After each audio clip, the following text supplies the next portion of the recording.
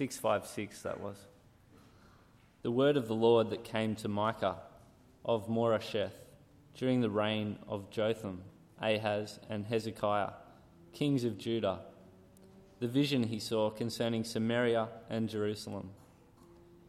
Hear, O peoples, all of you, listen, O earth, and all who are in it, that the sovereign Lord may witness against you, the Lord from his holy temple. Look, the Lord is coming from his dwelling place. He comes down and treads the high places of the earth. The mountains melt beneath him, and the valleys split apart, like wax before the fire, like water rushing down a slope. All this is because of Jacob's transgression, because of the sins of the house of Israel. What is Jacob's transgression? Is it not Samaria? What is Judah's high place? Is it not Jerusalem? Therefore I will make Samaria a heap of rubble, a place for planting vineyards.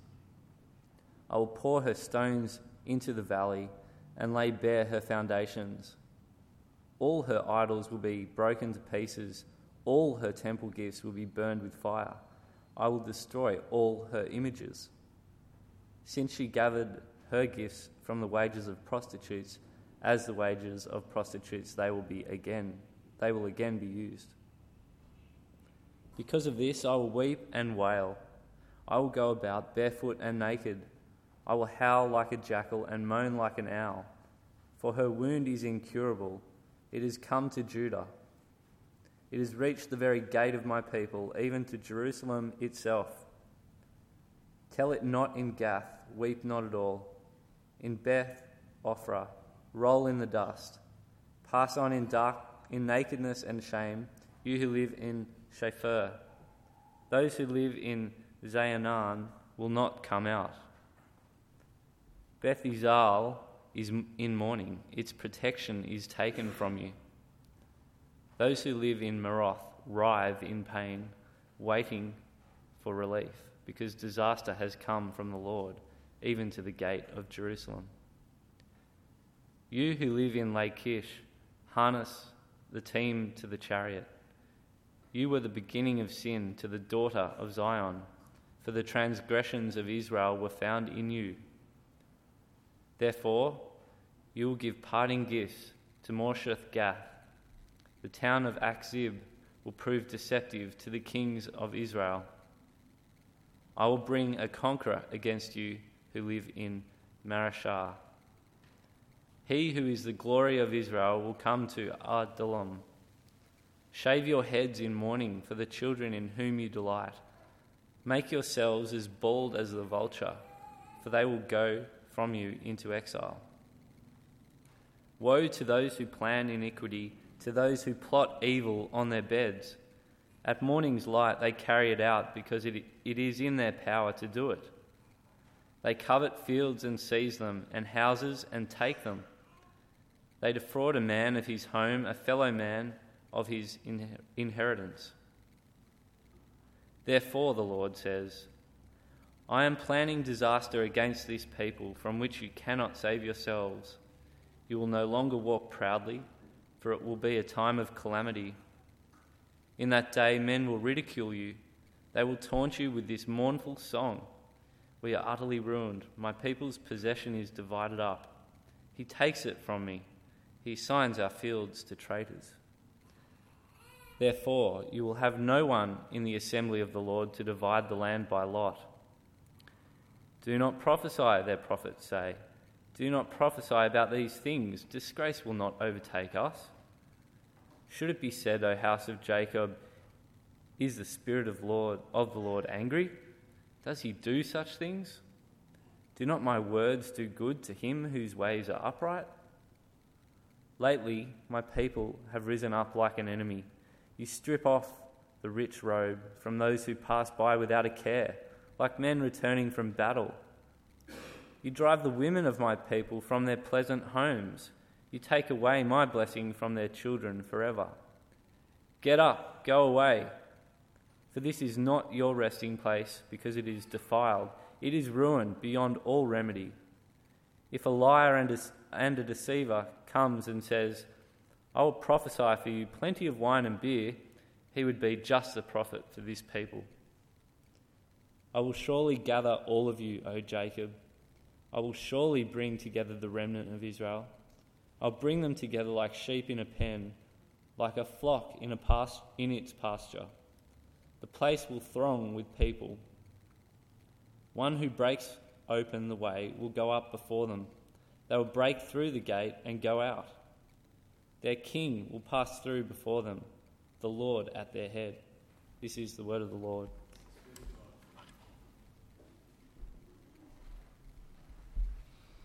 The New Testament reading this morning is from Acts chapter 17, verses 22 to 31 on page 785.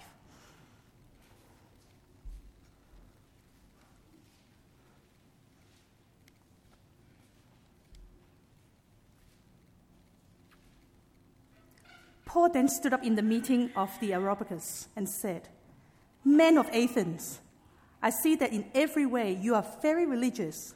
For as I walked around and looked carefully at your objects of worship, I even found an altar with this inscription, 'To an unknown God.' Now, what you worship as something unknown, I am going to proclaim to you. The God who made the world and everything in it is the Lord of heaven and earth, and does not live in temples built by hands. And he is not served by human hands, as if he needed anything, because he himself gives all men life and breath and everything else.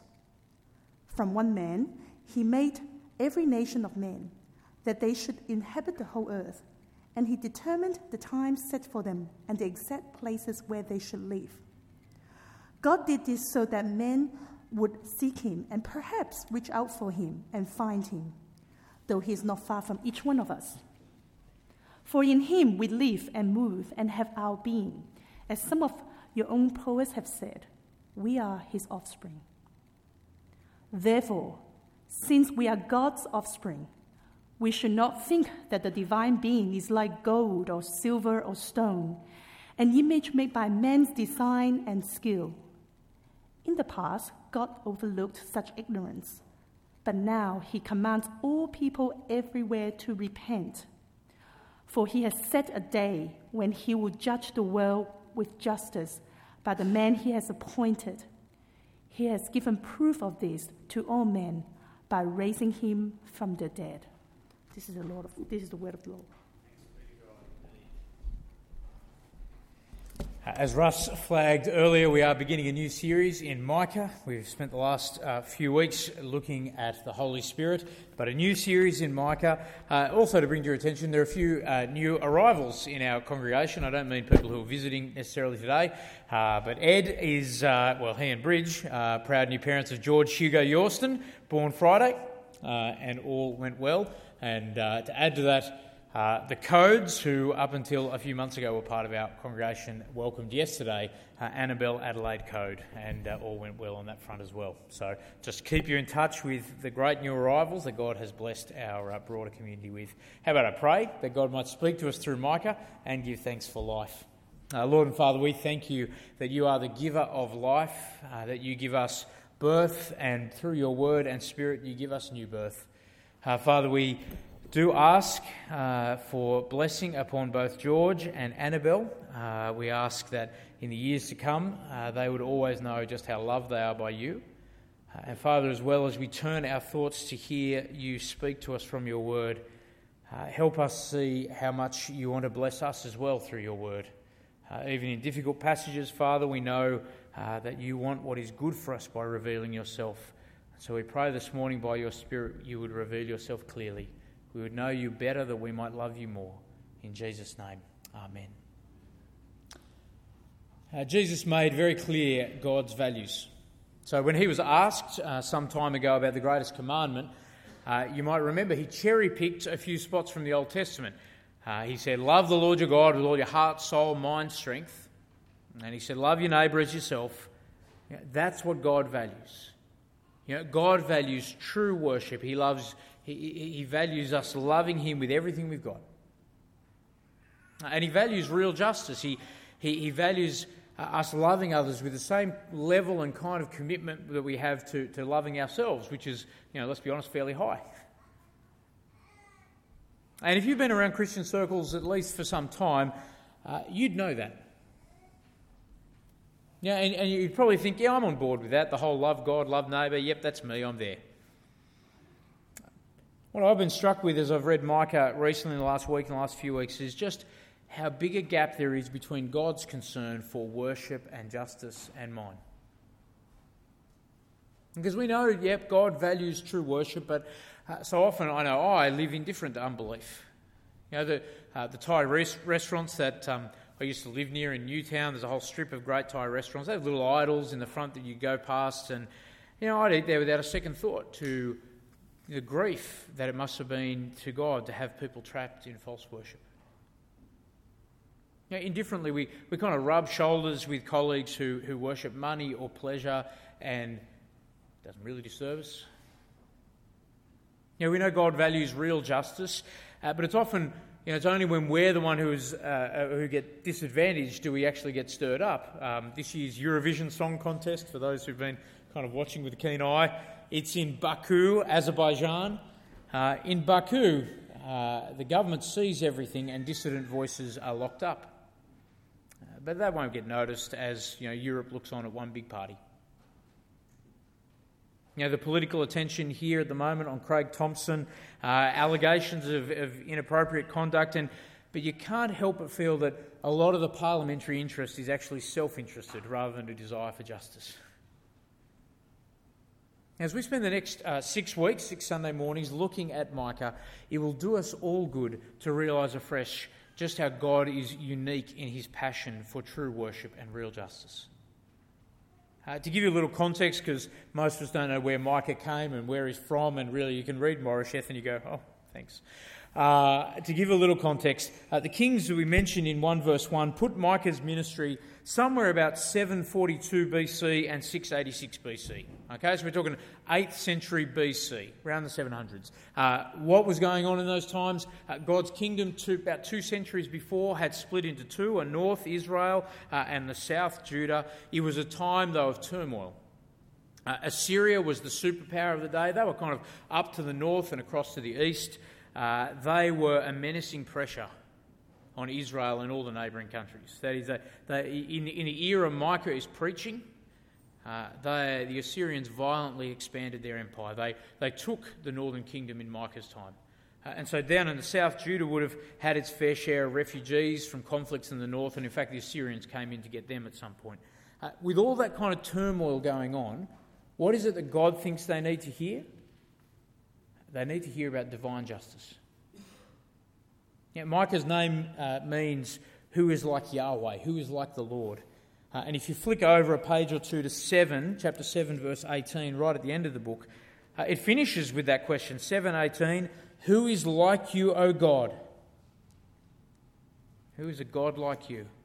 And these opening chapters confront us all with, the Lord who is unique, the Lord who takes idolatry and injustice so seriously.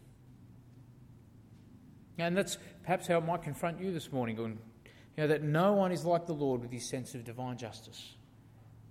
Two things I want us to grasp from Micah's opening chapters. First, that God will judge idolatry devastatingly. And secondly, that he will judge injustice devastatingly. First, he'll judge idolatry. The opening image of Micah 1, it's a legal picture. A summons is put in verse 2 to the whole earth. This cosmic courtroom is set up, and all earth is summoned, and God is going to come down from his heavenly dwelling. That is the true holy temple, not the replica on earth. And he is going to come not just as the judge, he's actually coming as the accuser. He is coming to bear witness and bring an accusation. God is not distant to the matters of human life. He, even more, is not safe. In verse 4, when he comes, mountains melt, valleys split. It's kind of like hot wax just kind of pouring away. It's meant to generate fear. Yes, it's symbolic language, but symbolism always means something. It points to something. It points to the fact that there is nothing that can stand in God's way when he comes. We should tremble at the prospect of his coming. but also it's there to hook Micah's audience in. Remember that the menacing might of Assyria is looming and coming and threatening, and wouldn't they have loved to hear, great, God is coming to judge. He summoned the peoples of the earth, super, until the twist of verse 5. All this is because of Jacob's transgression, because of the sins of the house of Israel. That is, God is taking action in this court against his own people. Why? Because he takes idolatry and unbelief seriously. The high places in verse 5 were places of pagan worship, but Israel have set them up in their own home. And what is paralleled in Samaria, the capital city of the north, it's being done most offensively down in Jerusalem, God's capital, where the temple was. They're doing the same things. Just as God's people would have gone, amen, Lord, you come and judge those people over there. It's about time they got it. Just at that moment, the tables are turned. Now, in verse 7, it's God's people who are the ones who've been engaging in temple prostitution, distorting true worship. And when he comes, it's them who should tremble. Samaria, the capital city of the north, was strategically built to be well defended. It was built on a hill about 300 foot high. It had these kind of slopes down where vineyards were all over it. To the west, there was a mountain range, so the invading armies couldn't kind of sneak up there. You can't get a chariot over a mountain. And then on the other side, you could look down from the hill on the plains to see them approaching. But that fortress Samaria, in verse 6, the promise is it will be reduced to rubble. They're not safe. And you can imagine their shock. It's like God saying, I'm coming to destroy the unbelief of Sydney, and I'm beginning with your church, with our church. Which is exactly what God promises in 1 Peter 4:17, that it is time for judgment to begin with the family of God. That is, God takes it seriously, idolatry seriously, in anyone and everyone. We might trivialise unbelief and idolatry. We might trivialise not loving God wholeheartedly, but divine justice doesn't. Micah's words are not so much about, watch out, you godless out there, but the focus on those who profess to have a relationship with God and yet abandon it. Now, to them, God will come in judgment, and the effects are devastating. God is not like us when it comes to true worship. He takes it seriously, just as he takes seriously our treatment of others. We see, secondly, his judgment of injustice that's devastating. In chapter 2, again, it opens with a warning, woe. Woe to those who plan iniquity and plot evil on their beds. Normally, thieves operate at night, but woe here to those who are powerful enough that they can spend the night planning daylight robbery. Because They take advantage, they covet, they seize other people's property. Why? Because in verse 1, they've got the power to do it. They can. They do because they can. They are gripped by their greed and they despise people. So in verse 8, verse 8, you see that God's people have risen up like an enemy. They are acting like God's enemies. They are stripping people as a survivor of war would be, and they are driving widows out of the land. Assyria is not the threat. Their threat is their own lack of justice, their own indifference to it. These powerful people seize a house, and to take a house in Israel wasn't just, you're kicking someone out, they've got nowhere to live. It's more than that. It's not that just they're homeless, they've lost their livelihood, but even more, they've lost their place in the people of God. That's the pain at the end of verse 9, you take away my blessing from their children forever. That is, once you didn't have some physical land in Israel, you weren't part of God's people anymore. You're taking away God's inheritance. And again, God's judgment on those who practice injustice is devastating. Their judgment is unavoidable in verse 3. They cannot save themselves. It'll mean humiliation for them. Verse 4 is meant to be kind of like a children's chanty song as people kind of jeer them. Ooh, we're utterly ruined. It's now time for them to be made fun of because what's happening to them is what they've been doing to others for years. because it's appropriate. God will bring them to just and fair and appropriate ruin. Micah is clear. God doesn't trivialise injustice. There is no one like God who takes the love of him and the love of neighbour, not just as something you should aspire to, but he actually says it's something we are accountable to do. Divine justice takes these things so seriously. A book I read this week made mention of Jim Baker. Jim Baker, for those who don't recall the name, was an American televangelist. He was big, particularly in the 80s. He rose from a family of really humble origins, of poverty, to incredible wealth through his international Praise the Lord ministry. He didn't just preach, he oversaw a Christian theme park, kind of like a Disneyland for religious folk. He oversaw a real estate empire and had this massive state-of-the-art television complex. And his downfall was as spectacular as his triumphs. Financial and sexual scandals destroyed his image, saw him serve 5 out of 8 years of a prison sentence before he was released. And the author's point wasn't, let's have a go at televangelists. And the point wasn't, can't leaders do monumental big failures? That wasn't it. His point was, Jim Baker failed because he'd spent a lifetime trivialising the little besetting sins of his life. When he was finally called to account for mismanaging a budget that at its peak saw $1 million US coming in each week in donations, he failed because he'd already set the patterns of greed in his early days when he didn't manage much at all. He trivialised that unwillingness to love God with everything. He had trivialised the need to love others entirely. Now, just like we all do. Thinking that part of my heart where I don't love the Lord fully doesn't matter.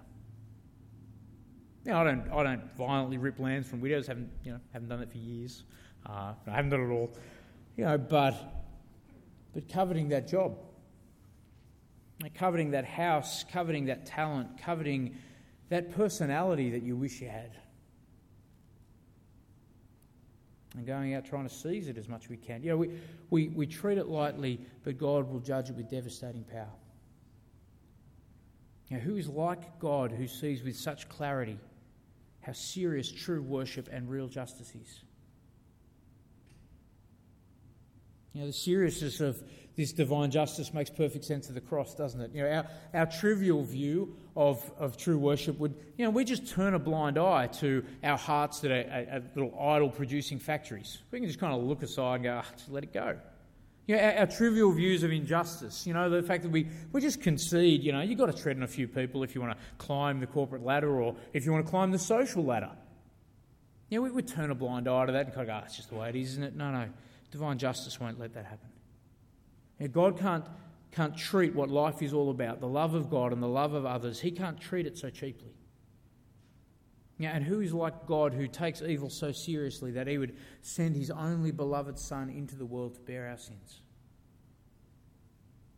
Romans 3 puts it, Christ was that atoning sacrifice for the sins committed so that God might be both the one who is completely just, punishing sin, but also the one who justifies sinners, makes them right in his presence. He takes on himself that devastating judgment for all idolatry and all injustice.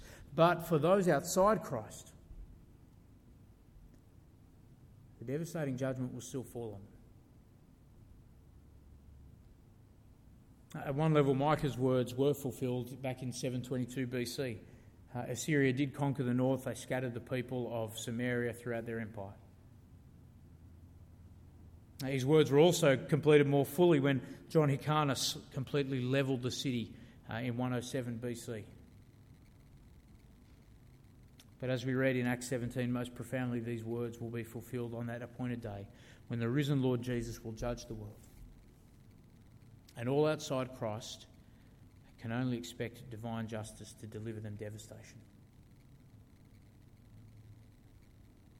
Who is like the Lord who takes idolatry and injustice so seriously?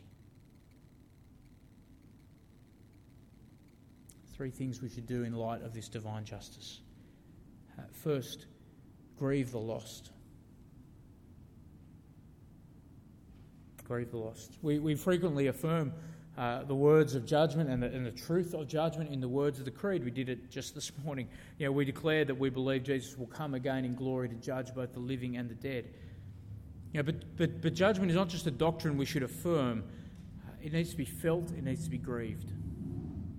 That's Micah's response. In 1 verse 8 and 9, he kind of interjects his personal response to what God is passing on to this impending judgment. So we get the audio-visual kind of experience in verse 8. Audio, he's going to weep and wail. He says he's going to howl like a jackal. The idea is that this long, drawn-out, the pitch increasing with every cry. That is, he's taking the kind of grief that you would normally keep and reserve for a family member, and he's feeling it for the nation. And the visual element, he's going to go around barefoot and naked, stripped and naked, like a survivor of war.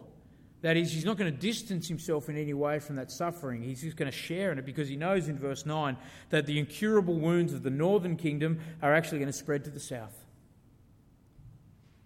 And then he gives the kind of content of his wailing from verse 10 and following. So he lists all these place names. They're all in an area, Shephalah, to the west of Judah's hill country. It's actually the area he comes from. He's from Moresheth. But the importance is not so much geography. It's little plays on the names that he does. It's kind of hilarious Hebrew stuff going on there. Where Shaphir means beautiful, and they're going to go around naked and disgraced. And Maroth means bitter, and they're going to long for good. And Lachish, it sounds like the word Rekesh, which is the word for horses, and there's going to be some chariots there. The idea is he's just saying that everywhere in God's nation they will receive appropriate but devastating judgment. It'll fit the place. And the climax of what he's saying is in verse 16. It's the invitation. Come and share the grief with me. Shave your head. Mourn with me. Mourn alongside Micah. That is, divine judgment is to be affirmed, yes, but not coldly. Not distantly. Not dispassionately. In our cadet group, we've been looking at the prophet Jonah. And there were moments of profound honesty. That there are really those there who we don't really long to invite to join us at the table for the eternal heavenly banquet. And I suspect it's only when we move from the intellectual affirmation of judgment and it moves to become an emotional concern that we'll ever move beyond that. Why don't we grieve the coming judgment? Someone I read suggested it's because of our culture that we've lost the ability to grieve. We're in a culture that's always in the pursuit of happiness. And as a society, we've sidelined sadness. You can't put on a sad face. And actually, grief has become something you do in private, not in public. Public is happiness. Private, you can grieve over there on your own. And I suspect there's a little bit of truth in that. But looking in my heart, I fear it's more because I don't share the compassion of the Lord Jesus. And in Luke 13, Jesus wept over Jerusalem. And he's not weeping because he knows they're about to kill him. He's actually weeping because they refuse to come to him and be gathered into safety and come to him like a mother hen gathering her little chicks. Andrew Bonner wrote, I think Jesus will weep over the lost as he did over Jerusalem on the day of judgment. It will be something to be said forever in heaven. Jesus wept as he said, depart ye cursed. But then it was absolutely necessary to say it. Let's not just affirm divine justice. Let's grieve the lost. Secondly, let's proclaim the unpalatable. Micah makes it clear he is under pressure to preach what people want to hear. So in 2 verse 6, the prophets don't want Micah saying what they won't, the other prophets. You can imagine them explaining to Micah, there's really no market for a message of doom. People aren't into that. Keep it upbeat. Get a positive message out there. That's what the people want to hear. It'll get more cut through. If you just spent more time concentrating on the mercy of God, rather than this whole disaster thing. In 2 verse 11, the message that they really want is that, good times are around the corner.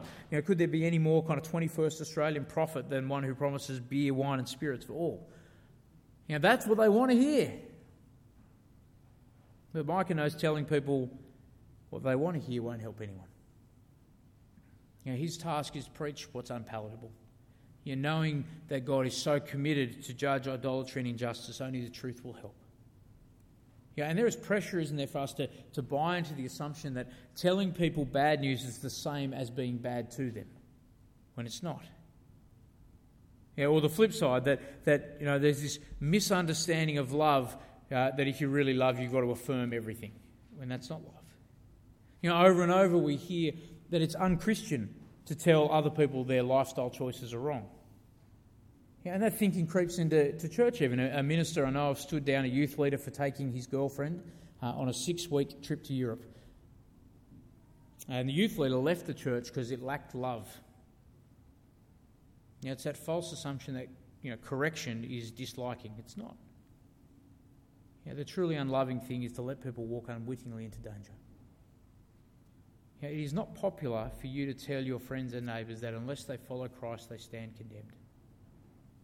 It isn't popular to tell them that God will hold them accountable personally for every instance of self-interest rather than truly just behaviour. It's unpalatable, but we preach it from love. Thirdly, in light of divine justice, we need to hope in the breaker. We need to hope in Christ. The final, the thrust of these chapters are weighty rather than optimistic, but the final 2 verses, 12 and 13 of chapter 2, they're cause for confidence. This revelation of divine justice is always that God might offer hope. And it is certain hope. In verse 12, God will surely, it's an emphatic word, I will surely gather all of you. And it is a future hope. There's the implication that judgment, the scattering must come first, but it's a personal hope. God, in verse 12, He will be their shepherd. In verse 13, this breaker will deliver them. Like an unstoppable flood that breaks a dam's wall, someone will come and open up a new way of hope. And again, Micah's words found some fulfillment in 701 BC. Jerusalem was delivered when the Assyrians were on the doorstep. But the bigger completion is the Lord Jesus, isn't it? Dying and rising, He broke the unbelief that stops us loving God with all our heart, soul, strength and mind. Ascending and pouring out His Spirit, He breaks the self-interest and the injustice of us not loving our neighbour as ourselves. God will bring devastating judgment on all idolatry, on all injustice, ours included, but in Christ we are shielded from it all. In Him we have certain and personal hope. Hang on to Him. No one's like the Lord with that sense of divine justice. No one is like the Lord who takes worship and justice so seriously, but it may be the case that we all be found ready in Christ when He comes down from His dwelling place. I'm going to lead us in prayer and then I'm going to throw it open for anyone to pray as the Lord leads you, and then we'll finish in song. Let me pray. Our Lord and Father, we are so thankful that You take justice seriously. You take the love of You and the love of neighbour not as cheap things, but as vitally important things. We thank You for the value You give to them. We thank You that in the face of judgment we have hope in Christ. Fill us with a love of You and a love of others, we pray. Amen.